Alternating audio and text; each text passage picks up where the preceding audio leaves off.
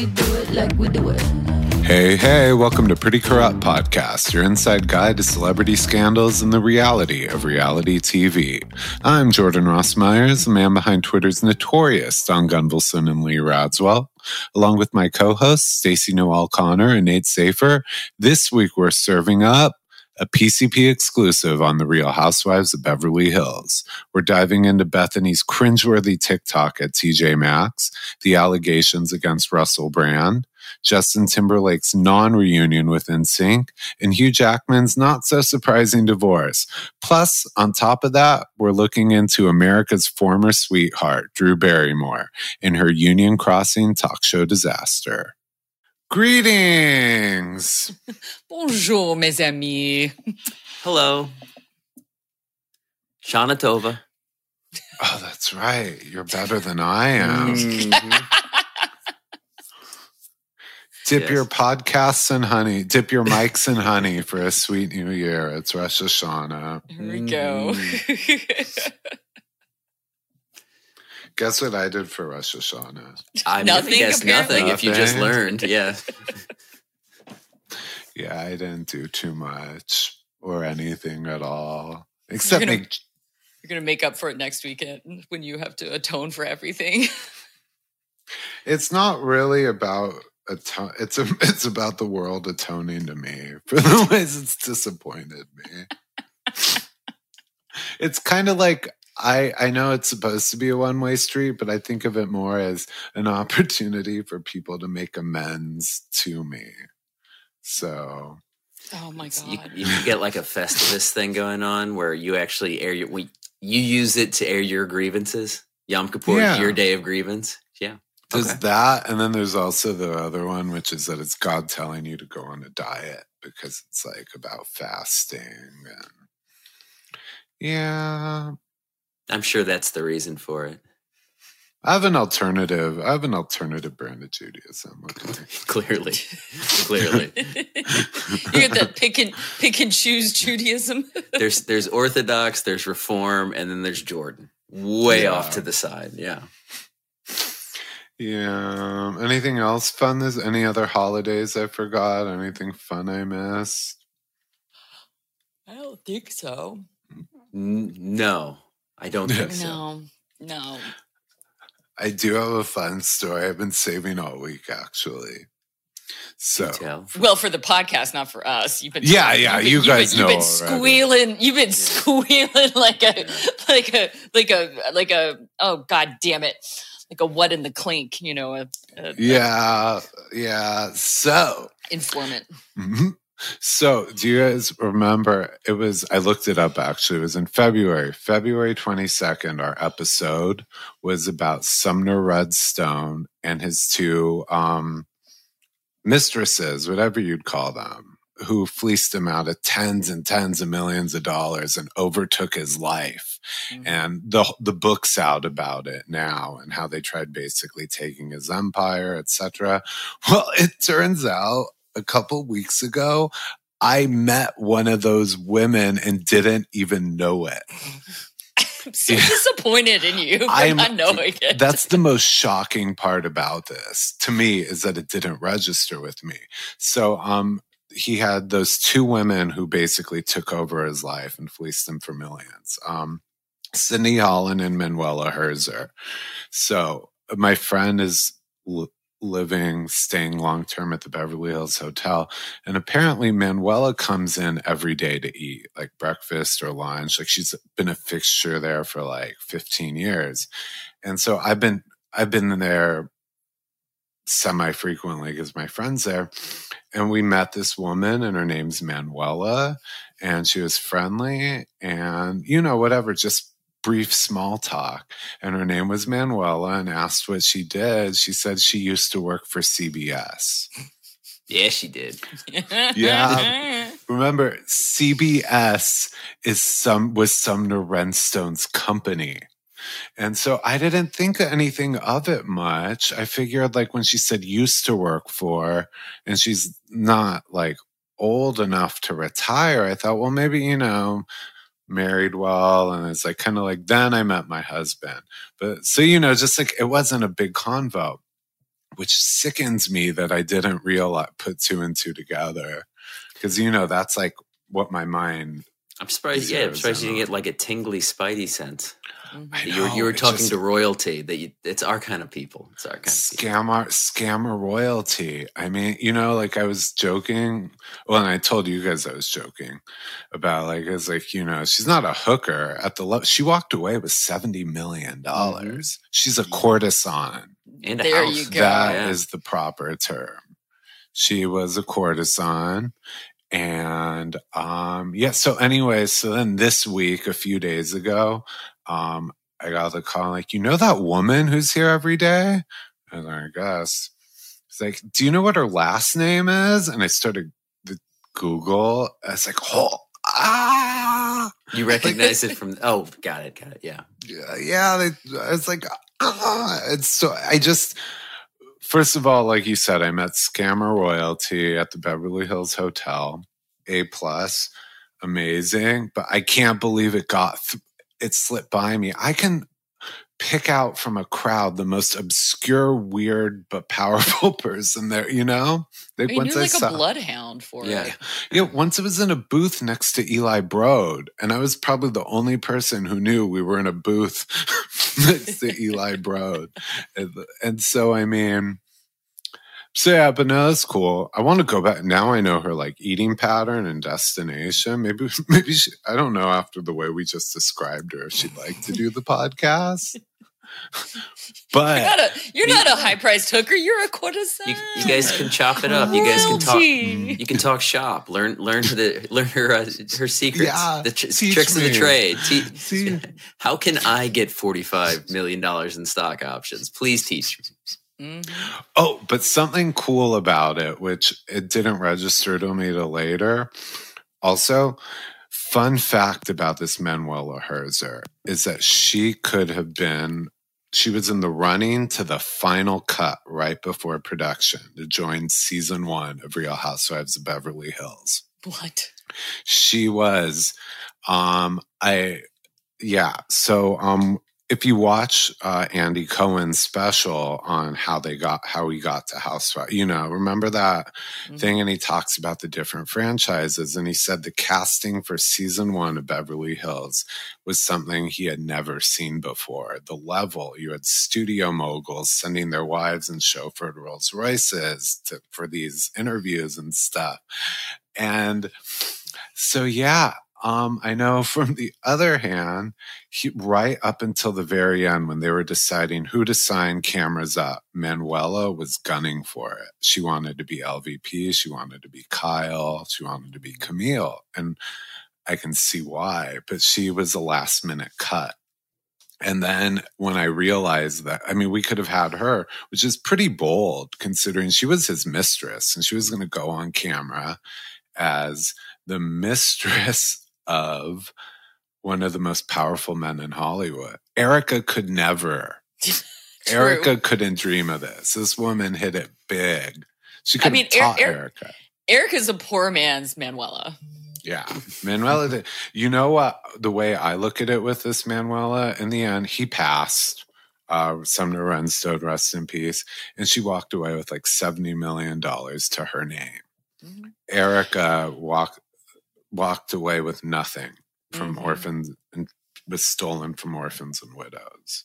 Yeah. So she earned that money. Like there's some when he died, some stories came out about how like he was so obsessed with sex that the doctors told him he had to stop or he might die. She earned that $70 million.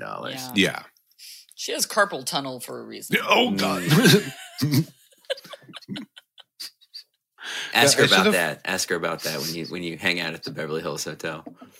I hope it now. God, I don't know if she's gonna want to do the podcast now. They just like basically whatever. There was a book written about it, but so she could have been a housewife, wasn't, but now she's my new obsession. My new best. We did meet. We did speak. So basically, in my book, we're best friends, soulmates. We're on a journey through life together. She just doesn't know it yet. Fair. Another notch in my pretty corrupt belt. What belt? You don't wear belts. What else is there, though? Oh, Beverly Hills. There's more. Yeah. Speaking of Kyle. Oh, yeah. Kyle. Did you see TMZ today? They came out with that story that TMZ says that Dancing with the Stars reached out to Mauricio. No, we know Mauricio signed. They're now saying what they originally went for is to have Mauricio, Kyle, and Morgan Wade all on the same season together. That's messy. Mm-hmm. That actually might have been enough to get me to watch it, to be honest. True. Because they're like, if Scandival worked for Bravo, then what if we can get like, Scandival middle-aged light? Yeah. Do you think that they would have like 3 different pairs, or they would have danced together?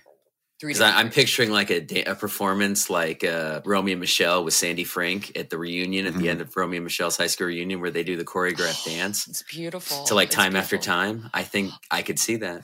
Only if they made it to like the top 3. Yeah. Imagine those were the finalists. Yeah, what could have been, y'all? What could have been? I think TMZ is stretching the truth a little with this story here. You think? Because what I know is that when they say they reached out to each one, like they didn't make an offer. There wasn't any kind of serious discussion. They reach out to a lot of housewives every year. Kyle is one of them, just to gauge their interest. And I don't think Kyle's ever been interested necessarily. So it's like a preliminary. They send emails to lots of celebrities to see who they could get to bite. So when TMZ said they made the offer to all 3 of them, that's not, maybe in some writer's room in some meeting, like we are right now, like cackling about the idea. They were probably like, wouldn't that be funny? But it was never pitched as a throuple. Dancing with the Thruples. I would watch that show as well, to be honest. Yeah. Ooh, did we just beat TMZ? Did we just call them out on something? Yes. You know what? They're off their game. Harvey's off his game. There's blood in the water. We can get into this. There's a vacuum. We can get into this spot here. Who thought Lil Tay would bring him down? R.I.P. Lil Tay. R.I.P. TMZ. R.I.P. TMZ. I was about to be like, it's Lil Tay's ghost haunting him, but I'm like, wait, no, it's because Lil Tay's alive. Yeah, that's the problem. That's the problem. We remember TMZ, the day it rose to prominence, is when they called Michael Jackson's death before anyone. And the nail in their coffin was when they mistakenly call Lil Tay's. And I would liken it to, and this is actually like a call to like TikTok of lately. I would call it like the beginning of the decline of the Roman Empire. The Little Tay thing is like the call of it. But have y'all seen this? Like, how often do you guys think about the Roman Empire? I saw this trending as well. I can't say honestly. If you say Roman Empire, I think of the movie Gladiator, but that's the end. That's the extent of it. Oh, and the whole stupid thing where Elon and Zuck wanted to fight at the Colosseum in Rome. Other than that, I don't think about Rome at all. I don't think I think about the Roman Empire. I do think about other time periods, like obviously Camelot and like if I was on the Titanic, things like that. Yeah. But the Roman Empire doesn't. I've been seeing that on Twitter, and people and guys are like, I think about it like 5 times a day. Yeah, but what's funny is that like when it kind of came up and they're like goofing on guys, I was like, I think about the Roman Empire a lot because I like history. I do. I do too. I just don't specifically think about the Roman Empire. But also because I'm into astrology and that like it comes from the Greeks and the Romans and like all of this stuff. Like I'm very like historically based and like so and I use the term crossing the Rubicon all the time, which is about Caesar crossing the Rubicon into bringing the armies into Rome, which you're not supposed to. Anyway, so I feel like I think about it, but I think I also think about it in different ways. I don't know. I just was like, well, I think about the Roman Empire, I think more than most women, maybe. If they're not an academic, I am such a dude in that way. I think you'd think about it more than the two guys here right now. I think I do. But probably for, many different reasons. Anyway, So I think about how it shapes world history and I also think about how it shapes patriarchy and stuff, like pre-Christian patriarchy, you know what I mean? And stuff like that. So like, there's a lot of different reasons to think about the Roman Empire too. So it's one of like the few empires that we can like read the most about and like have the most knowledge about as well. So anyway, sorry, I wanted to know real quick. I love the ones where like women ask the men and they're like, the Nicki Minaj album, and that's my favorite answer because I was like, you should be thinking about that album a lot. That is a great album, actually. That's the Roman Empire I should even be thinking about more. But somebody else's empire just keeps crumbling, and they keep doing it to themselves. Oh, that could be anybody. Well, it's our favorite ex-housewife. That also could be anyone. No, you know it. No. Our favorite ex-housewife is Bethenny Frankel. But favorite, least favorite, how would you say it? Love to hate? I don't think there's hate to love, at least coming from me. I love to hate. No, favorite there's no hate to love. Favorite ex-housewife. Our favorite, sarcastically said favorite ex-housewife. Yeah. Yes. Bethenny Frankel. She invented housewives. She invented makeup, dieting, charity. Low-calorie margaritas. Yeah. And white saviorism. Yeah. She's going to take ownership of that. She's going to be like, I'm the ultimate white savior. Oh, yeah. Did you see like that whole TikTok thing she did? Well, she brought a bunch of her she says gently used, whatever, makeup to employees at TJ Maxx. My friend at TJ Maxx. My friend at TJ Maxx who always compliments me and my daughter about what we pick out. Yeah, because she's just being nice. She's just, probably because you talk to her nonstop and she just wants you to fucking leave. And she's like, oh, you pick out such beautiful stuff. She don't know who the fuck you are. You're just a loud woman. Yeah, she just, like, I go to TJ Maxx. They don't like this one. First of all, Bethenny, you're right, is probably annoying these people and treating them like her. And then I love the part where she's like, here, I'm bringing this for my friend. And she's like, hey, what's your name? Right. You should know Consuela's name if she is your friend. Yeah. Like, oh my God. And the look of horror on this woman's face too, of like being scared and the audacity of Bethenny to basically force this bag of makeup into her hand. And especially after the woman says, we can't take these gifts because of corporate. And she's like, the ultimate, I'm going to use the word audacity again. The ultimate like rich person's audacity to be like, I'm just going to call the head of TJ Maxx and tell them that it's okay. Are you fucking serious? That is akin to, do you know who I am? I'm just going to call the owner of this huge corporation that actually is like several different like brands all in one. I'm just going to call them and tell them that this one store out of like hundreds of stores, it's okay for these people because this is like makeup or whatever. What? And she films it. I'm sorry. Charity is not something that we film. Charity is not what we film. She filmed it without the woman's consent. 100%. Did you see the terrified look on the woman's face? And she was like, not only is she recording this, obviously for her own content, like great generosity there, obviously not. But it's also the woman's on the clock and you're trying to film her breaking the rules of her job. Like she could lose her job. Like that's the thing she's thinking is like, I can't lose my job. Right. Like, and Bethenny doesn't even think about that. She's just thinking, I'm doing a great thing. I'm giving some people some gently used makeup that I got for free.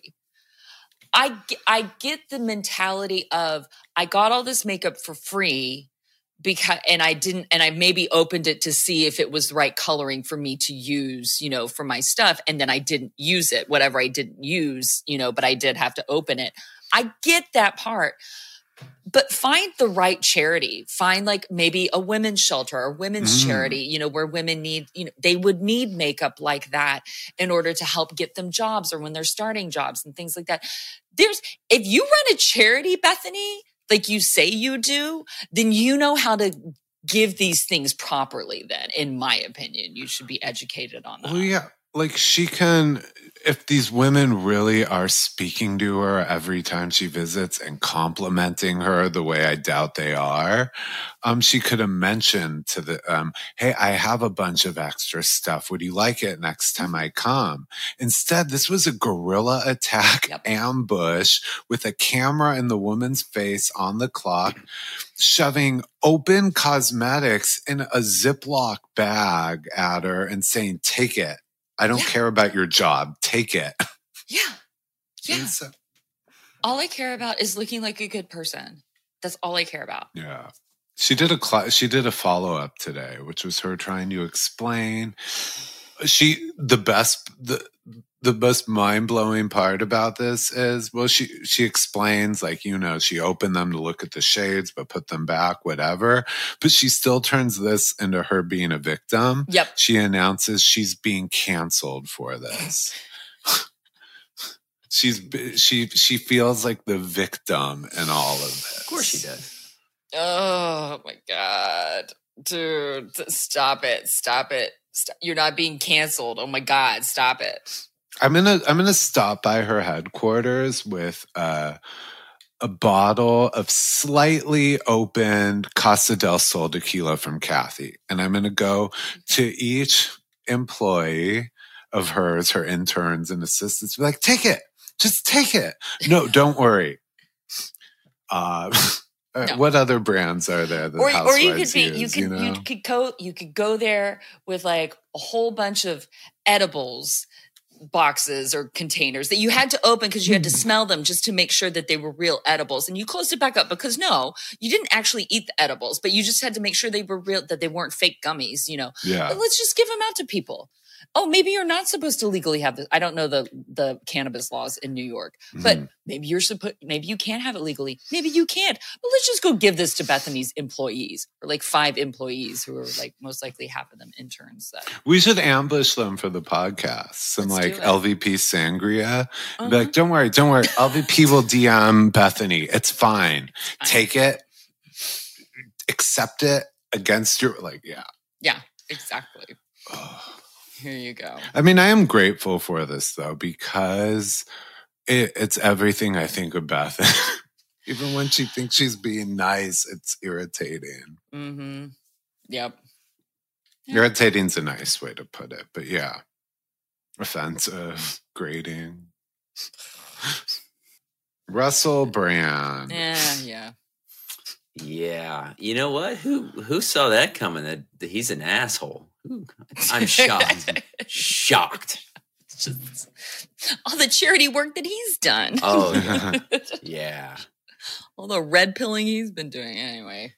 Yes. Well, what I was saying before to the two of you is that I think my main thing with it is like, yeah, I'm not surprised. But what was a little surprising to me was apparently how it was almost Weinstein-esque kind of in Britain, in the way that it was kind of an open secret amongst entertainment in the comedy world in Britain, that like everybody knew he was an asshole, and it was inappropriate with women, and that it was bad to deal with. And maybe a little bit here in the United States, but it wasn't as well known. That like he played it off pretty well. Well, we should say what we're actually talking about is that the Times of London and with Channel 4 over there across the pond, they did a collaboration expose, I guess, about a long list of accusations of sexual assault, rape, controlling behavior, toxic behavior. I think there were 5 women grooming. There were 5 women specifically that came out, and one was stayed anonymous because she was a minor at the time. She was only 16 at the time, so her name is still anonymous. But I think the others put their actual name to it. But all the cases of sexual abuse, sexual assault were between 2006 and 2013. So anyway, that's what we're talking about. Just some background there. Yeah. Also, another piece of background too that I think is important as well is that libel and defamation laws in the UK are much more stricter than they are here in the US.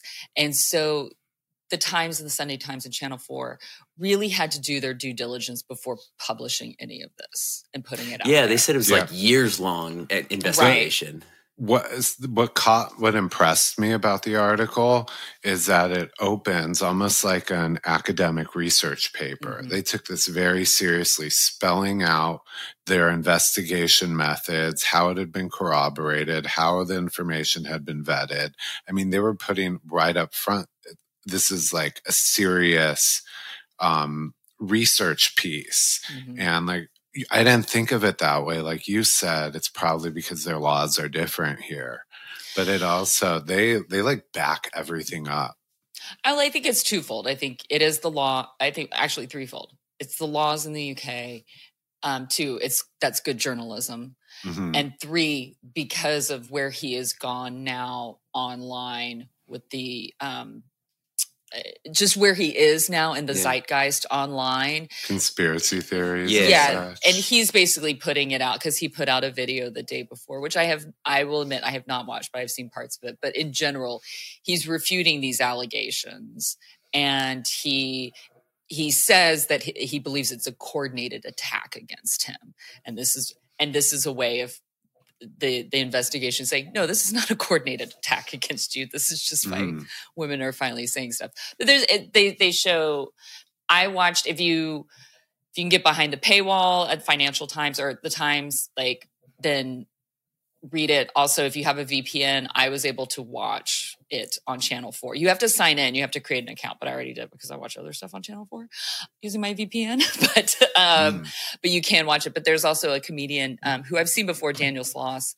He's British, and he addressed us a couple of years ago, and he talked to Channel. He's in that piece as well, and it's more about like, yo, like, could we just. I think it says a lot, but anyway, I don't want to get too heavy. This is a light podcast, but I think there's always, there's sadly at least once a month a men behaving badly section of the podcast. So well, and we got people are going back. She's not said anything recently, as far as I know, but people went back and found it. Famously, he was married to Katy Perry they were together for a couple of years, only married for one. They broke up via text. He told her he was divorcing her via text, as one does. But there was a quote that people found from an interview she did post-divorce in 2013, where she said she knows the real truth about Russell, and then she's locking that info away in a safe for a rainy day. I think the rainy day may have arrived. Yeah. I absolutely agree. And also people were showing video from her documentary from that time that literally, like, he texted her that before she was about to go on stage for a really big show. And she was like devastated, like crying, almost didn't do the show. But she literally, like, right before, like, she's in her costume, she's in her opening outfit and everything, bawling her eyes out and then having to like fix her makeup before she's going on. And I didn't know that because I'd never seen this documentary before. Which is nuts that after all, evidently he was incredibly emotionally abusive to her, Katy Perry treated her terribly. Do you remember that time he posted the photo of her where they were like, she was asleep or she had just woken up and they were in bed and she was kind of on her pillow. She had no makeup. You honestly, if you look at that photo, you would not know it's Katy Perry. Like, she does wear a lot of makeup, but like, it wasn't a particularly like bad photo, but it's not a photo she probably wanted out there. And he just posted it. And then like their divorce was announced like a month later. Now, obviously evidently he initiated the divorce, but I would have not blamed her the slightest if she would have done it. Mm-hmm. Yeah. Yeah. But I wouldn't be surprised if like she still was too caught up in the push pull of like somebody like that, where they just, it's nothing against her. It's just, I've been in that situation where you're always trying to get back to the really good parts at the very beginning when they're like love bombing you and stuff like that. And then when it gets bad, they've convinced you in some ways that it is your fault.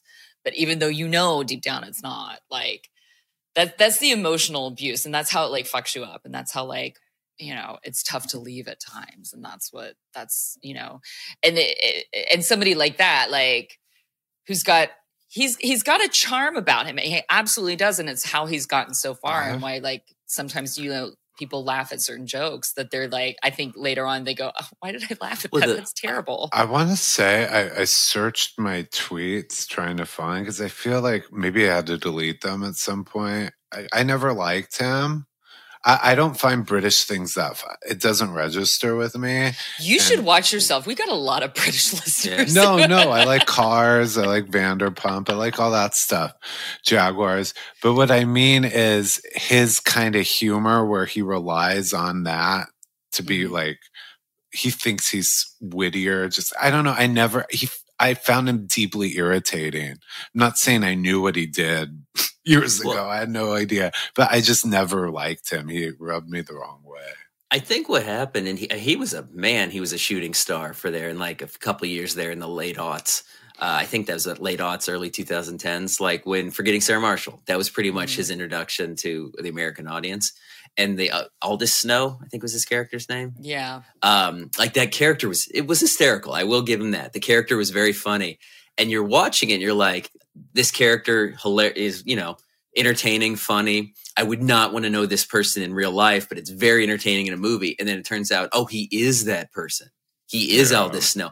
And then he also did the remake of Arthur, like the old Dudley Moore movie, where it's, you know, about a horrible, like, the main character is a horrible person, but they kind of play it for laughs that he's also a raging alcoholic. And that Russell Brand also played that character. He's playing himself. Everything he's playing himself. And it might be delightful on camera, but in real life, it sounds awful. Well, also, and his hair sucks. Oh, his hair sucks. He just looks gross and grimy. I don't know. What a waste of hair. Everything about him. Well, annoys me. He also tells on himself in his own comedy, like in his interviews and stuff like that. Like it's like in hindsight, it's 2020 as well. But they're showing stuff, and you're just like, he's openly admitting to who he is and what he does in these little like clips and like little things that he says, and just putting up all behind the whole facade of like, oh, well, I used to be a drug addict, and like I used to be I am promiscuous. I'm promiscuous, therefore I can do this. No, you can't. Like, yeah, you could be a slut. That's fine. But like, you got to ask permission. Second all, I was on a Southwest flight from Burbank to Las Vegas with him. And this was like right around Sarah Marshall time. And this guy already had like an entourage of like 5 people with him. And I remember thinking, bitch, you're on a Southwest flight. You're on Southwest. Man of the people. I was like, and he like had to get, I'm sorry, he was like you, Jordan. He had to get special boarding to get on first so he can get on like the, like, we won't tell people how I do get my special boarding on Southwest. I'm not going to tell them how, but I'm just going to tell them that. Yeah. Princess Jordan. Yeah. But yeah, so he was on like right away, and he was, whatever. Like, it's not like I've never asked a celebrity for an autograph or anything like that. So it's not like I'm going to like bother him. But I just remember thinking, I was like, yo, who are you to have like this many people around you and then flying on like having people like protect you on a Southwest flight? None of these people care. They're hoping to go make some fucking money like in Vegas. They're hoping to pay their rent in Vegas. Like, shut up. But begging back to what I was just saying, had that his character in the movie done that, like had, Aldous Snow in the movie was this rock star, insufferable rock star. But in the movie, had his character taken a Southwest flight with an entourage, that would have been funny. That would have been a funny character development. Right. But when a real person, no, not funny. No. Yeah. Well, because also he was very insular and he was very like quiet, and you could tell he was being a dick, to be honest with you. He was being a dick. It was like, it wasn't just like, I don't want to be seen or noticed, because no, he had the hair. He had the whole outfit going on. He was not going incognito. He wanted to be seen, and he wanted to be a dick. Yeah, that pretty much sums him up. Sure. Yeah. You know who's somebody who I think is divorced, but is not divorced all the time? Justin Timberlake. For some reason, I feel like he and Jessica Biel have like announced a divorce like within the past year, and they never have. Like, no. They're not divorced, but they never have. You don't hear about them very much. I just feel like it's going to happen. I would like to hear about them even less than I already do, but alas. For some way, I don't know why. I sometimes like where do they live? Like Nashville? Yeah. And you don't hear about just Nashville or Memphis. Well, he's from Memphis, but I think they live in Nashville. Yeah. Yeah, and I mean, I've heard. We'll go into that. But I actually have a good story about him. But yeah, no, I forget he's married to Jessica Biel. Yeah. They're separate to me. She's Mary Camden from Seventh Heaven. Of course. And yeah, I don't know. But yeah, so the reason that we're talking about him or anybody's talking about him, he's attempting a little bit of a career rehab at the moment. With he's got the Troll movie coming out, which honestly, I got to be honest, I saw a trailer for it before Barbie. Did not know that was his voice. Did not at all until all this stuff came out about the NSYNC reunion and how they were teasing a new song. His voice is that just blah. There's nothing interesting about it. Like, sometimes you'll hear a voiceover in a commercial, immediately know the voice. Like, not even like Morgan Freeman level, but like you'll know the voice. His voice, nothing. Yeah. But then they at the VMAs last week, they had a little mini reunion where they handed out the award. I think it was Video of the Year. Yeah, Video of the Year. And of course, everybody was freaking out because it was the first time they've been together on screen in 10 years. They did the VMAs last in 2013, but they got their star on the Walk of Fame in Hollywood in 2018. So it's only been, I guess, 5 years since that. But the real thing, though, is that Justin actually also announced, because people were like, oh my God, is NSYNC are they gonna, because they have this song from the Troll movie. Are they gonna, release new music? Are they gonna tour? It turns out, no, none of those things. He's releasing a new album next year in 2024 and going on a US tour in 2024. And I feel like he's just using the NSYNC reunion as cover, because if he just would have announced a tour and an album, I don't think people would have really cared that much, because he's kind of been canceled a little bit. But yeah. Wait, is there bad blood between him and the other members? Because I know it's basically like a Destiny's Child situation where he was the breakout star, but Beyonce has a good relationship. Yeah, with Kelly and Michelle. Do they like him? Or I don't know, because you don't hear much. Honestly, when they're not together as in sync, or when Justin's not involved, you don't hear much about. I mean, Joey, I honestly gonna say, I'm not an NSYNC person. I'm Backstreet Boys for life, but Joey's likable. I've always thought Joey's a very likable person, and he acts like he's in like the My Big Fat Greek Weddings, like he was in the newest one. Oh yeah, Joey Fatone. Yeah. But the other ones, Bass is like. He's like besties with like Vanderpump and stuff. I mean, He's kind of in the reality LA mix. Mm-hmm. He's been a guest on he's in the background of a lot of stuff. But I think that an NSYNC tour would sell better than a Justin Timberlake tour. I do too. Exactly. Yeah. I mean, that's why he's like dipping his toe in to because on the reactions to just this, couple of minutes they were up on stage, people were just freaking out. They're not performing. They haven't released any new music since 2001. So it's been a while. Really? Their last album was the album Celebrity in 2001. Mm-hmm. They have performed since then, but that was their last official released music. Oh my God. Yeah. Oh my God, that's so crazy. That's so crazy. I'm sorry. That just blew my mind right now. I was kind of like, if that's almost like if like the Beatles got back together, like if John had lived and the Beatles got back together in like 1988, you know what I mean? Mm-hmm. Like it would be kind of like that. I mean, granted, somebody's going to roast me for that, but I don't mean exactly. The Beatles were something completely different, but I just mean in that like sense of like zeitgeist, like 20 years later, like I didn't realize, like, I don't know. Yeah, just it's a big boy. Well, the Beatles were a boy band. Let's be honest. Well, you know why nobody ever has to make a big deal about a Backstreet Boys reunion? Because they never left. They've been together the whole time. They've been still putting out banger after banger after banger. And yes, I mean, yes, we've gone head to head over our NSYNC. Well, except you like both, which honestly, that's the worst opinion. That is the worst. Pick a side. I like both. No. I like both, and they both fulfill different parts of me and my musical needs. Okay. Because Backstreet is a little bit like more ballady for me, except for Everybody, you know, and so like I love to do a boy band ride. That's my thing that's usually the theme ride that I will do for spin class.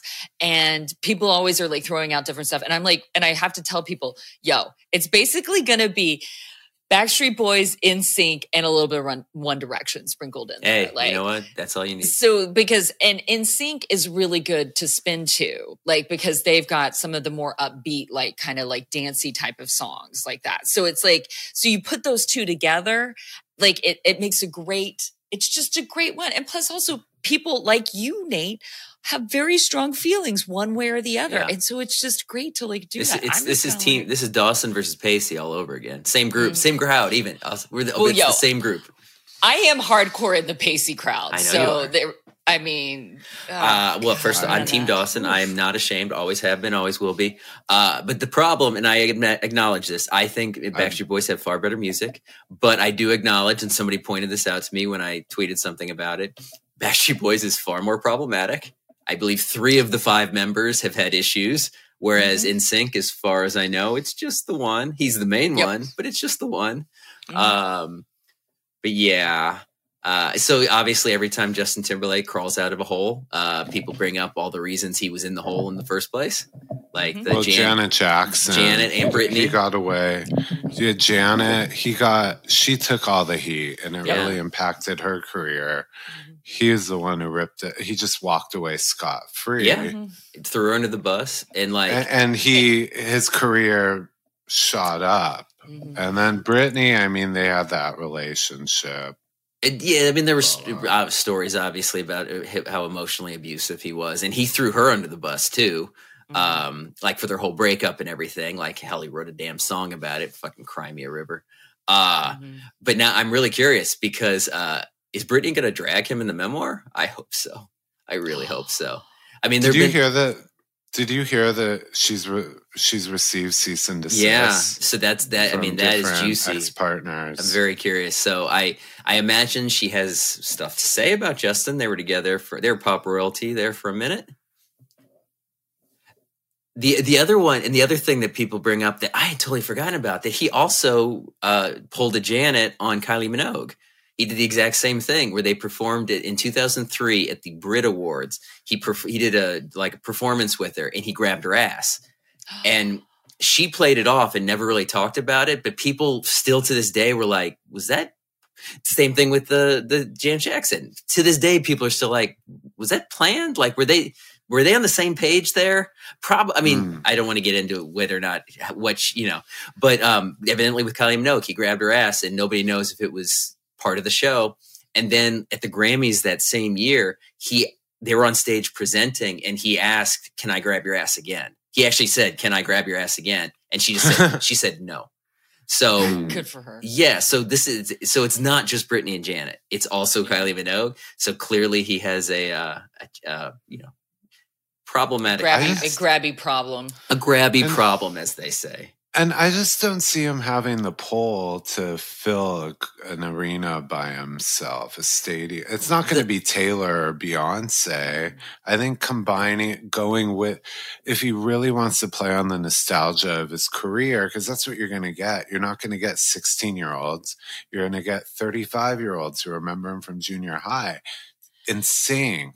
And let's also be honest, like half of his career is NSYNC too. Yeah. So like it'd be better to do a tour with NSYNC and then for both Justin and JC to like do some of their like solo stuff, which I mean, there's more Justin solo stuff than JC, but still, throw a few in there. I mean, hey, do it.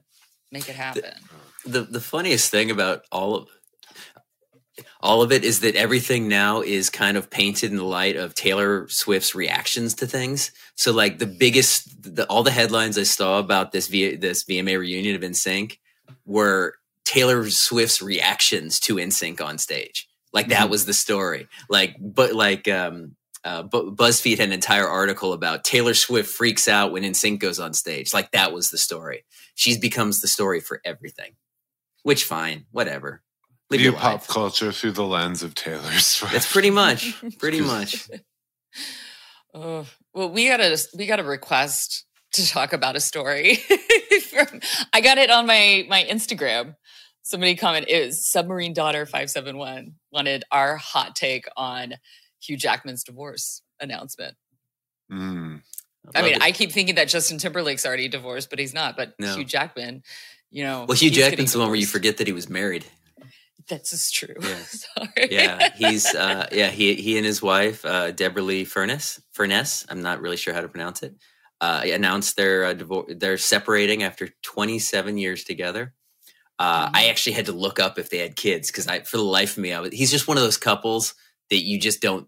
Maybe because she's not as. I mean, she's an actress. She was well known in Australia, but because we don't know her as well, like it's just one of those couples you kind of forget about. But he does. Yeah. They do have two kids. They were adopted. Not that makes any difference, but they have two adopted children who are 23 and 18. So I don't think the divorce is. It's right, and they've released statements. They released they kind of like a conscious uncoupling statement where they said that our journey is shifting and we have decided to pursue our own individual growth.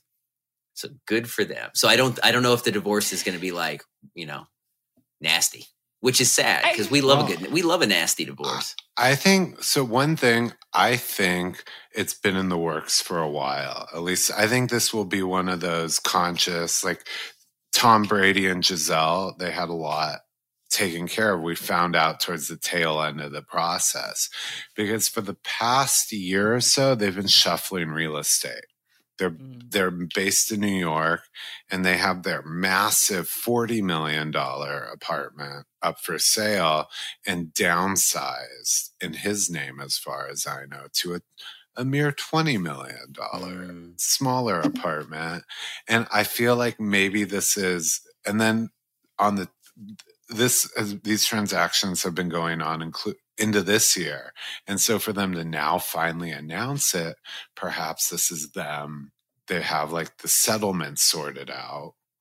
This is my guess. There were reports from like sources close to them saying that they've been living like roommates for the last several years, which I'm not going to go down that path, but that is an easy path to go down.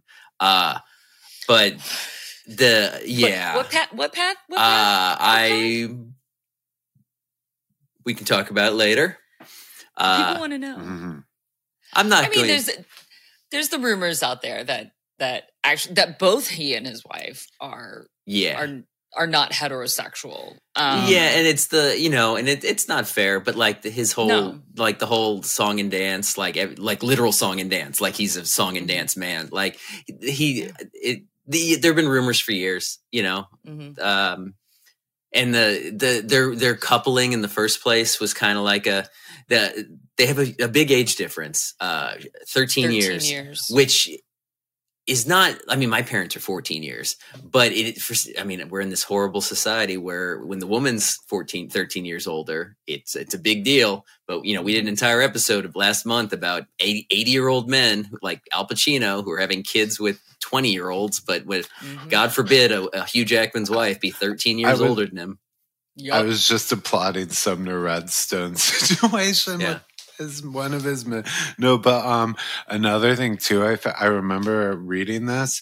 Hugh Jackman's family really wasn't into her because she was older and Jewish. Oh. And it was like they didn't want him to marry her. I'm not throwing out that they're like Mel Gibson anti-Semites, although now I'm noticing an Australian pattern here. But anyways, El Punto is, I didn't realize it was a 14-year age difference. I thought maybe a few when they were old-fashioned. But they thought she was too old, and also the religion thing. Their families didn't mesh, I guess. And they worked on a mini series. I guess in Australia it's not a mini series. They only do 10 episode shows. Back in 1995 called Corelli, and they kind of met on set and were married within a year. So that also kind of adds some fuel to how serious was this couple? You know, was this an arrangement or was this an actual legit love?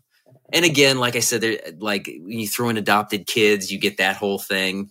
But yeah, I mean, who knows? I love Hugh Jackman. I have never speak ill of him. Now, the true story here, the true that I can't believe is that in our private chats, Jordan admitted a horrible. We've been doing this podcast for over 2 years, like well over 100 episodes. It's the most shocking thing Jordan's ever said. And that includes the time he woke up in a dude's house he'd never met and then stole the dude's $700 jacket. But Jordan says to us that he's never seen a Hugh Jackman, not only movie, never seen him in anything. I call shenanigans. I know. There is no way you've never seen Kate and Leopold. Kate and Leopold's the greatest romantic comedy of all time. Name a project he's been in that you'd think I would have watched. A Wolverine movie? Les Mis? A romance? Did you not see Les Mis? No. Did you not see Someone Like You with Ashley Judd? No. Do you have no taste at all? Okay, clearly. So the last movies I went to see myself, like that I took the initiative to see, were Bad Teacher, starring Cameron Diaz, and I love that movie. Of course you do. I saw before that House Bunny.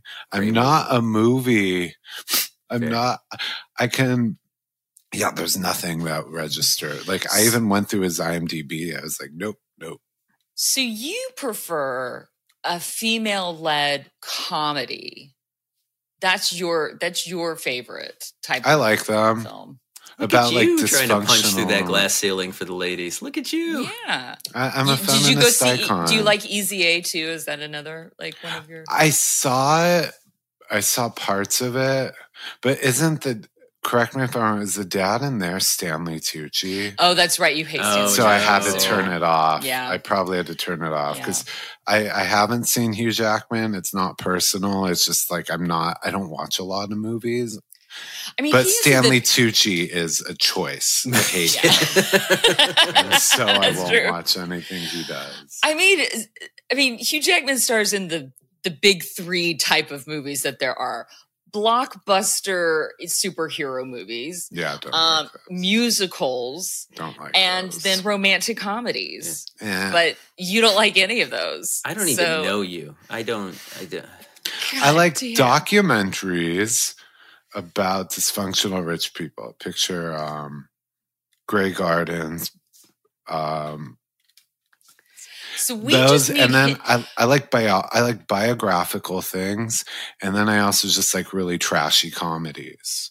I think we need him to play like a Roosevelt or something like that, and to talk about like the Roosevelt family. The movie powerful, dynastic, democratic. I'm picturing a Democrat side, like super jacked Hugh Jackman, like he is now for the new Deadpool movie, playing FDR. Like not even like in no prosthetics, just Hugh Jackman in a wheelchair playing FDR. No, he's pushing his own wheelchair. In this one, he can walk. Polio didn't get him down. You know a movie I've seen more than any in my life? La Bamba. That's my favorite movie. I love that. Actually, is the most random. That might be the most Valley Boy. I've watched it. Honestly, it wouldn't be an exaggeration to say because I've been watching it since I was little. So 40, 50. You could have given me 1,000 guesses for the movie you've watched the most, and I would have never come close to La Bamba. I can quote like whole scenes of La Bamba. It's just like the best movie. I think it's also because I'm an anxious person, and I read this on Twitter once. They said people with anxiety like to rewatch the same stuff over and over again because they know the ending. Yeah, and that's why I don't go. I'm like, if I engage with this movie that I haven't seen before, what if So I'm going to watch the same thing over and over again. But I also have a horrible attention span, so movies I can't commit 2.5 hours to sitting there. It's like a flight. Okay, that's fair. Oh, how did we forget this? One last thing. Drew Barrymore. The acting America's sweetheart canceled herself. Yeah. Yeah. She caved in. Honestly, like she could not have played the entire situation worse. Which part did she cave in? Because she caved in and then she caved in. And yeah. No, the last few people still ride or die with her. We're like, yeah, stick to your guns, Drew. We're here for you. And then she quit on them, and they're like, oh, fuck you. So now she's got nobody. I mean, it was. I mean, my thing with her crossing the picket line and saying like the show must go on is that she's a lifelong. Her whole life has been the industry, the movies, she's a dynasty, the Drew Barrymore, and she chose for a talk show.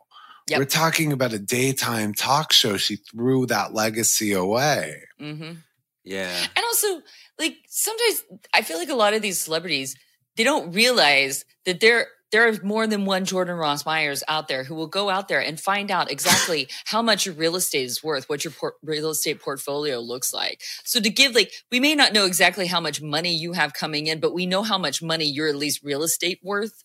And so people like picked her apart because of that. Like, oh, you have this apartment in Manhattan. You have this apartment out. You got this home out on Long Island or, the Hamptons. You have this and this and this. Mm-hmm. Yo, girl, you could pay your people themselves. Like, you should know this. So that's I don't believe in doxing people, but I do believe that people should be held to accountability. Absolutely. So it's like, yeah. Yeah. She's one who's had a lifetime career. She didn't need the money. No. So it's not like she could afford to have stood firm, and she didn't. Also, her ex-husband and father of her children is extremely wealthy.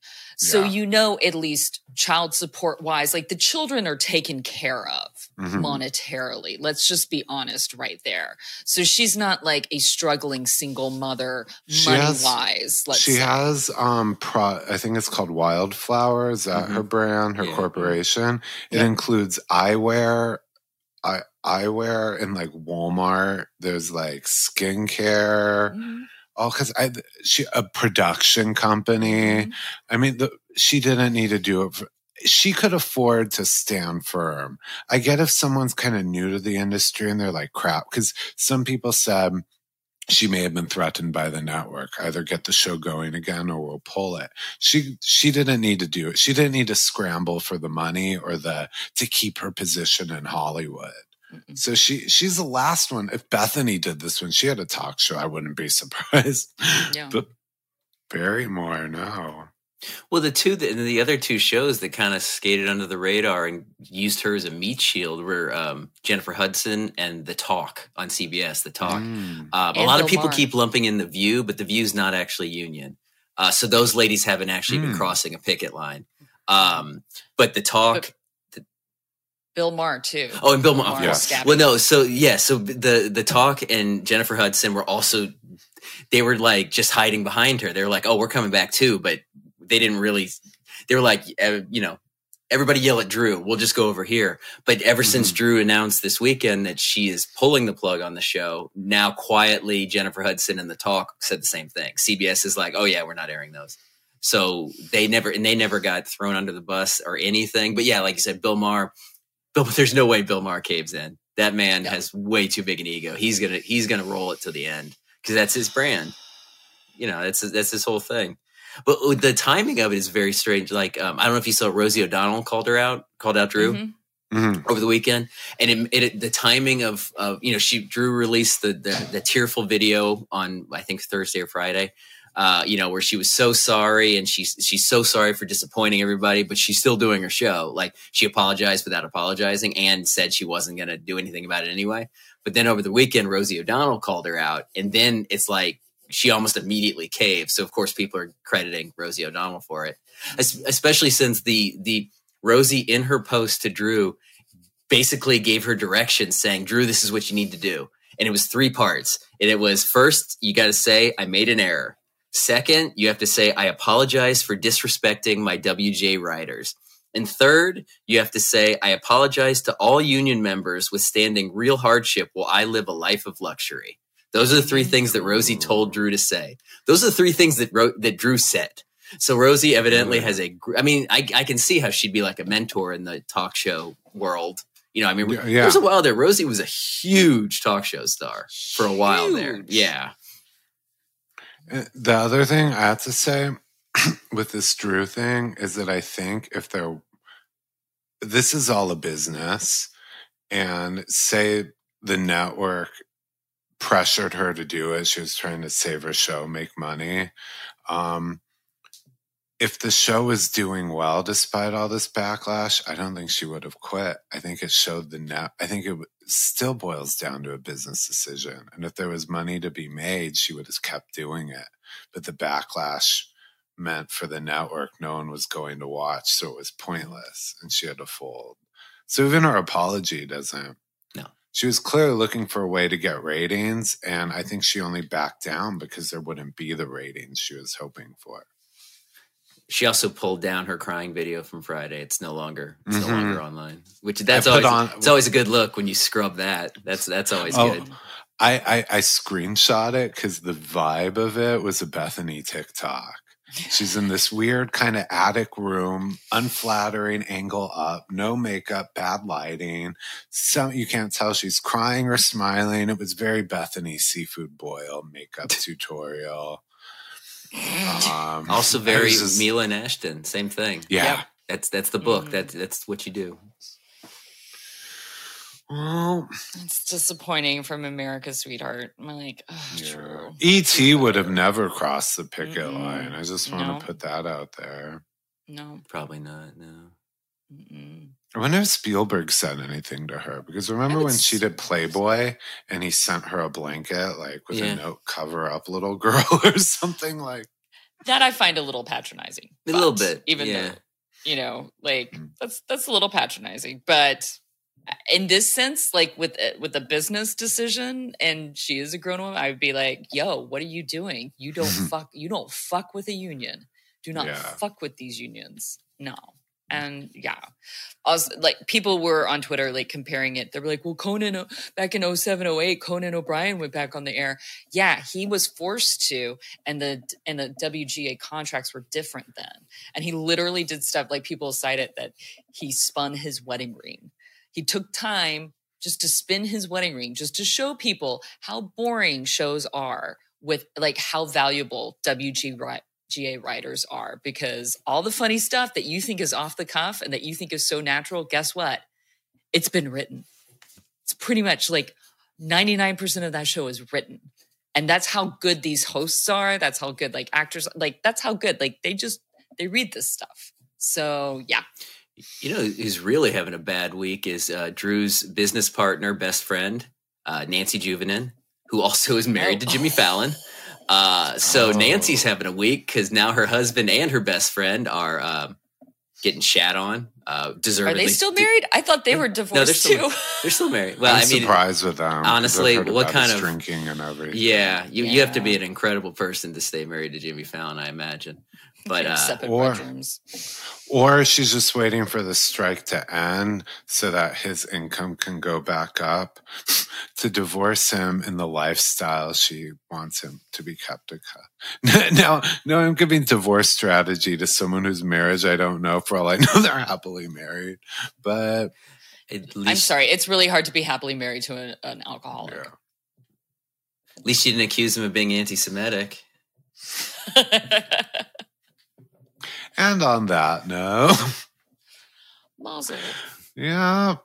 So, of course, you guys, please don't pull a strike on us. Please don't.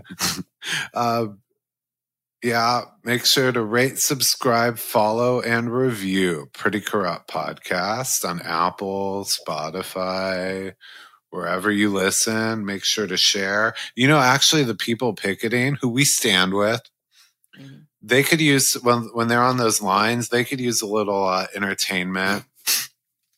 in their AirPods. So make sure to share the podcast with them as well. Head on over to Instagram and TikTok, where we're at Pretty Corrupt Podcast, Twitter, where we're at Pretty Corrupt One.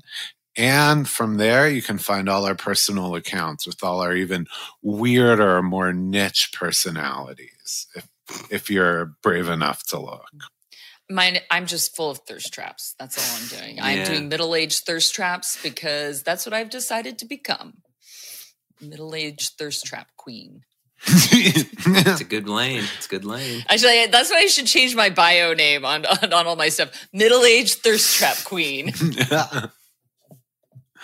And who wants to say goodbye? Aloha. Shana Tova. No one can do it like we do it, like we do it, like we do it. 'Cause no one can do it like we do it, like we do it, like we do it.